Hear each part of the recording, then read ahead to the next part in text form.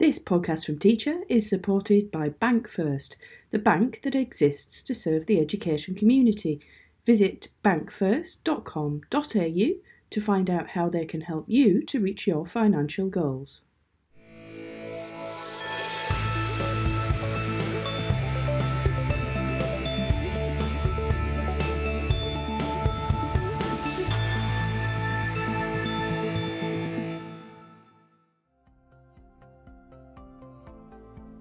Hello, I'm Jo Earp and welcome to another Teacher podcast, episode 39 in our series on school improvement.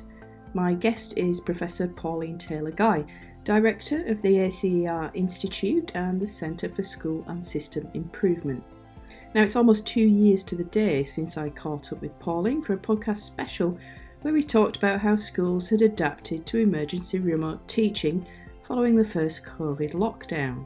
As she travels across Australia working with educators and systems, I thought I'd check in with her again to see how things have changed for schools and what the priorities are now for teachers, principals and communities on the ground.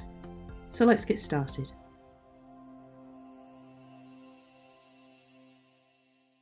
Professor Pauline Taylor-Guy, thanks for joining me. Now, as I mentioned in the intro there, it's almost 2 years actually, exactly to the day, since our last podcast. And a lot has happened since then. So I'm looking forward to catching up with you today. So first off then, schools should have a strategic plan in place, and just to explain to people, if you're not a school leader, that'll have lots of key priorities in there for school improvement. So there might be a specific goal around literacy, for example, or professional development. You work with schools across the country. How has the pandemic impacted those strategic plans and the targets that leaders had for improvement? Well, it's an interesting question, Jo, and thanks for the opportunity to be able to reflect a bit back on the last 2 years. I think actually what we're seeing, perhaps surprisingly, is a sharper focus on the part of schools and systems on their improvement agenda. I think historically there's been a tendency to try and focus on everything in a strategic plan. So this is what Michael Fullan talks about fat plans. You know, schools have these fat plans that are packed full of all these different things. Well, we know that what's more effective is to have skinny plans where you focus just on a few priorities. So I think the pandemic has really forced schools to focus on keeping the main thing. And I borrowed those words from Helen Timperley, but we like those where it's that kind of laser-like focus on the kinds of strategies for improvement. So I really think that schools have got better at sharpening their focus over the period of the pandemic. That's what we're seeing. That's interesting because, I'd not thought about that actually, but when you're forced to do it and think, okay, I can't do everything. We can't do everything, needs must. Like you say, you kind of have a different focus. That's really interesting, actually, that it's caused that.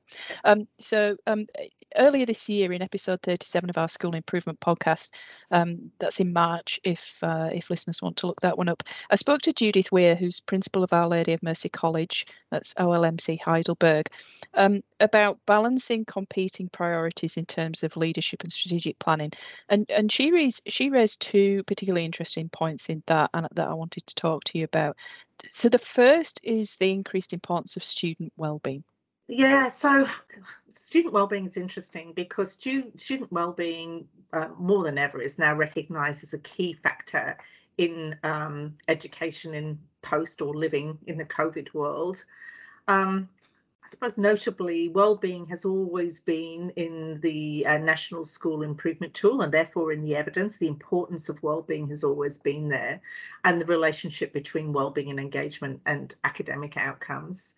But more recently, there's been additional empirical research conducted into that relationship, the strong relationship between well-being and engagement and academic achievement. Those studies include a systematic review of evidence that the first of its kind, actually, that links student well-being and academic achievement. And this study was conducted by ACER's Catherine Dix and her colleagues and commissioned by Evidence for Learning and Victoria Health. And that systematic review just maps out the evidence that really relates the relationship very closely between wellbeing and engagement and learning, academic achievement. So we know how important it is, and actually we're doing a piece of work just finished at the moment.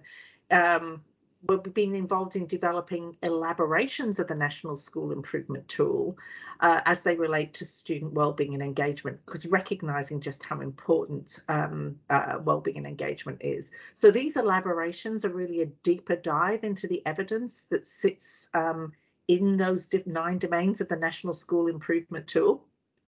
And the purpose is it's a resource, that these elaborations are a resource to help guide good practice in schools. So a deeper dive into the evidence around wellbeing to really articulate those into impactful practices for schools. And this is an initiative in partnership with the Queensland Department of Education and meets a clearly identified need in schools. So I think wellbeing has really come into sharp relief over COVID, but it was actually already there.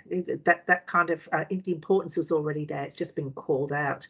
And another study which I think has been really interesting is Jenny Gore and colleagues at the University of Newcastle. They did a study on the impacts of COVID on learning, and that's really well worth a read. But that also basically the study confirms other studies which will say that, you know, most students' learning wasn't overly impacted by COVID, unless they were disadvantaged students, and then they were exponentially impacted. But the issue of well-being has raised itself as being particularly important, and that relationship between well-being and learning. So yeah, I think it's an increased focus. I think it's always been there. We've always known that. The evidence has said it, but it's just become much more evident in our faces since COVID. Mm-hmm. And for listeners who are keen to look out those studies and take a read, I'll put the links as usual in the transcript to this podcast. Just head to teachermagazine.com and search for the School Improvement Podcast, and you can find the links there. The other point that Judith Weir mentioned in that podcast on school improvement from March was the impact of pandemic restrictions on staff. So she was saying, you know, the workload, the fatigue, and that they really had to rethink how and also when they were doing the improvement work. Just the sheer nature of being overwhelmed by this for staff. So I don't think anyone would argue that teachers' work hasn't intensified and become more complex during the pandemic. And we see the effects, we've seen the effects of teachers' exhaustion. They're trying to juggle online school closures, illness. One of the things, you know, we're currently seeing is the impact of COVID in schools, just in terms of being able to have teachers in front of classes as more people are actually becoming unwell and having to take time off.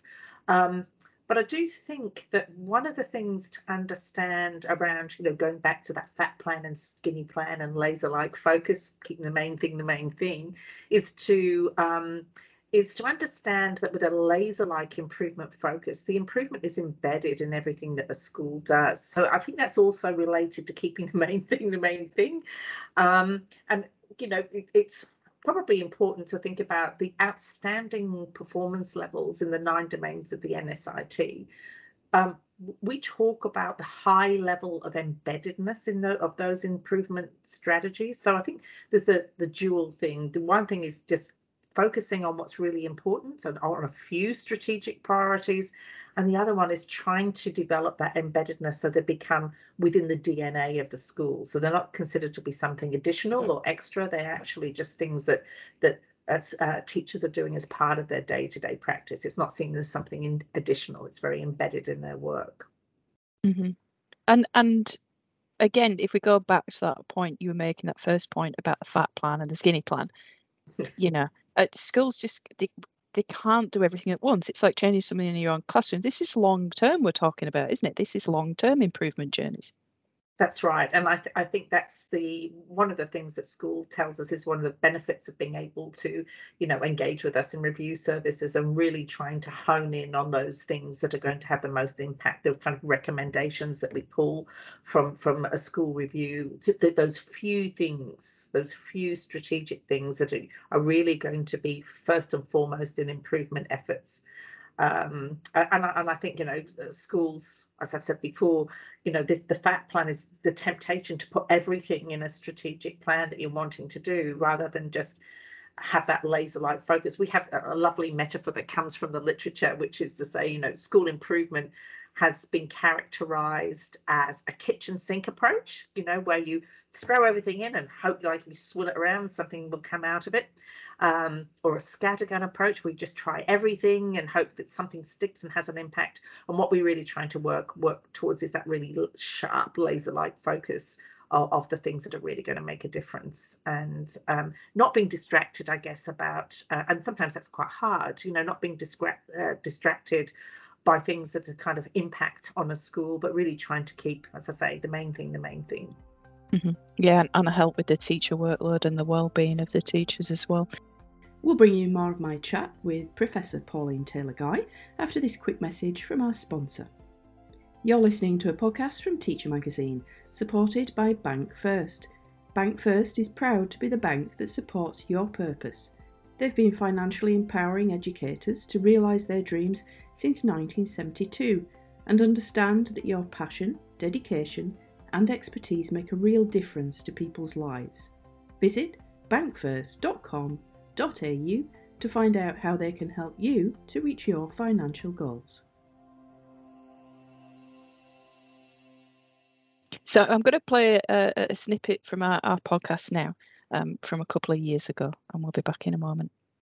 Although this has been a very difficult situation, there are great benefits in it. For example, schools networking with each other to be able to, the possibility of schools networking with each other to offer particular subjects, for example, an understanding that a school day doesn't necessarily have to be from 9 till 3, that you could have some flexibility in a school day. So these are all things that teachers, and we know schools are kind of considering.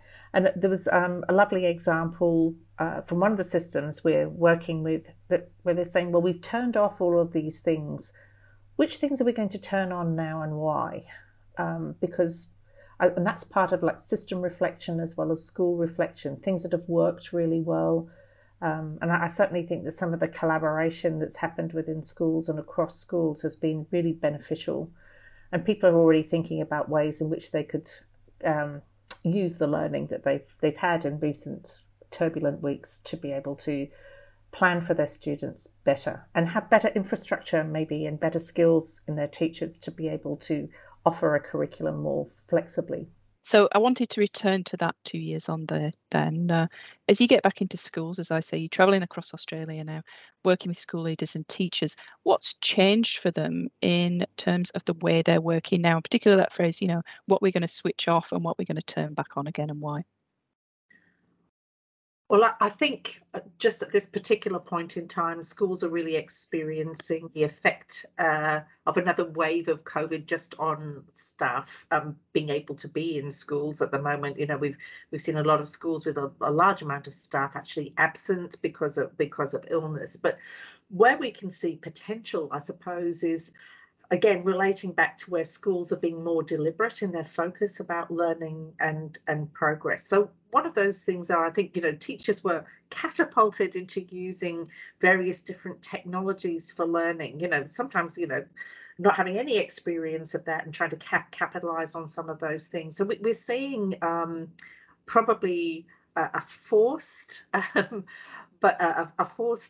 use of technology has having benefits for schools as well, about how students might engage with different kinds of learning platforms, for example, to be able to provide different ways than just face-to-face for learning. So I think that's something really important. I think what we're seeing evidence of as well is that, as I say, really trying to focus on the most important things. So perhaps, the main focus of learning, really thinking about learning progress. I think teachers were because of lockdowns and perhaps doing remote teaching, could become very focused on individual learning progress in a way that might get a little bit lost in a face-to-face classroom. So we're seeing some evidence of that in some of the schools that we work with. Yet certainly some of the independent schools, for example, and those who are in more remote areas, ways of sharing resources to be able to use technology to teach classes and broaden the curriculum. So, teachers teaching out of field or shortage of teachers in particular areas, people have thought a little bit differently about how they might collaborate with other schools and within networks to still offer a curriculum, but in a more flexible way, particularly in the upper grades of school, where they might not have been able to do that before. So we're seeing some of that too. Mm-hmm. Yeah, and just going back to that collaboration aspect, then we've talked about that in other podcasts and articles and many things that we've done at Teacher, that all this expertise exists within a school and across schools as well, but we kind of tend to keep it to ourselves because we just get on with our own job sometimes because we're so flat out that that's all we can see in front of us. And is that what you're finding, that because things were stressed to such a point that we could no longer just do everything ourselves, we had to think, oh, I've got people around me actually that can help with this, and that's improved collaboration within schools, but also across schools and with school leaders? Is that something again that you're seeing within schools collaboration? Yeah, well, I think we are seeing some evidence of that, but also mindful that at the moment, sometimes it's just a question of having enough teachers in front of classes to be able to run programs at the moment. But we're certainly seeing evidence of that, and not just around teaching, but also around perhaps some of the services that we've gone from in our own lives, going from visiting a GP to telehealth, for example, and the opportunities that provides potentially to bring services into a community, particularly if they're more remote community, in ways that they might not have considered before, because that's become normalized through COVID. Like telehealth is one thing, but if you think about those kind of wraparound services for schools, that no longer is geography considered the only way of getting those services into schools as well, to be able to support students and teachers. So we're seeing a little bit more of that, more imagination around that, perhaps more flexibility around that, because of, just like we've seen in our health service, more flexibility in that, because that's the only way we can actually deliver those services. So I think there's been more imagination around that to be able to help with schools. Mm-hmm.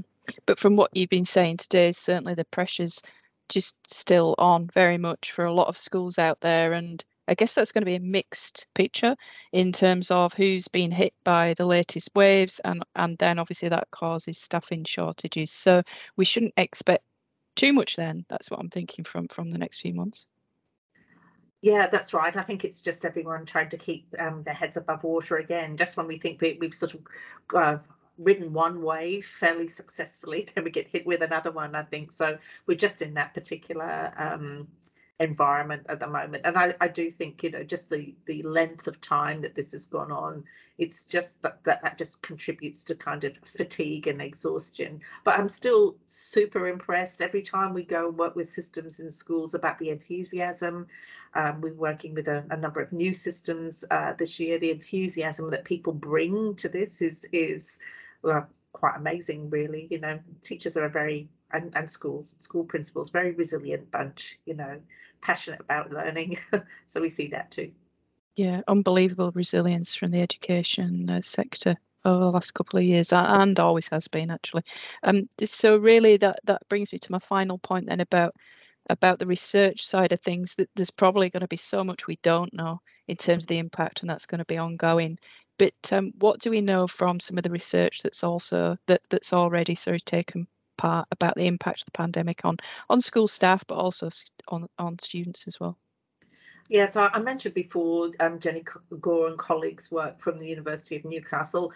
I mean, I think one of the things around COVID was that people were kind of predicting and trying to link previous kind of situations to the pandemic, and it's been interesting now to see perhaps more rigorous empirical research come out to see what the actual impacts have been.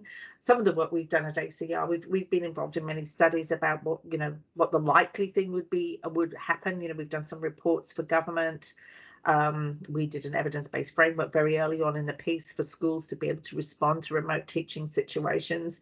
And we've also produced, policy frameworks, but internationally, to be able to respond, to think about different areas of response in low, medium, low, and actually no tech environments. So I think what we're going to see now, and what's going to be really important, is those really strong empirical studies that show particular impacts in particular contexts. And there are a number of those that are emerging, as I say, in Australia now, and just researching this. And also, we don't have an awful lot of evidence around the impact on well-being, like the long-term impacts of well-being, or even about school engagement or attendance at school. We don't have that evidence yet, because there was concern that, during school closures, etc., some students disappear and then they never re-engage with education again.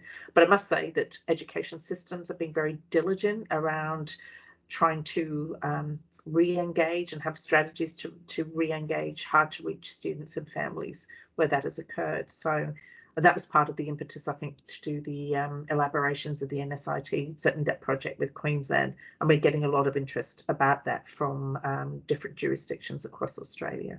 So there's plenty of research to come on this and the impact. Well, it's been fascinating catching up with you today again, Professor Pauline Taylor-Guy. It's always great to catch up with you. I'm hoping that we don't leave it until 2024, May 2024, if we go by our timetable that we've had so far.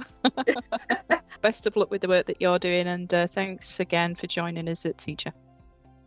That's all for this episode. If you want to keep listening, you can access the 200 plus episodes already in our archive. If you haven't already, be sure to subscribe to our podcast channel on Spotify, Apple Podcasts, SoundCloud, or wherever you get your podcasts from, so you can keep up to date with our latest episodes. And while you're there, we'd love it if you could rate and review us. You've been listening to a podcast from Teacher, supported by Bank First, the bank that exists to serve the education community. Visit bankfirst.com.au to find out how they can help you to reach your financial goals.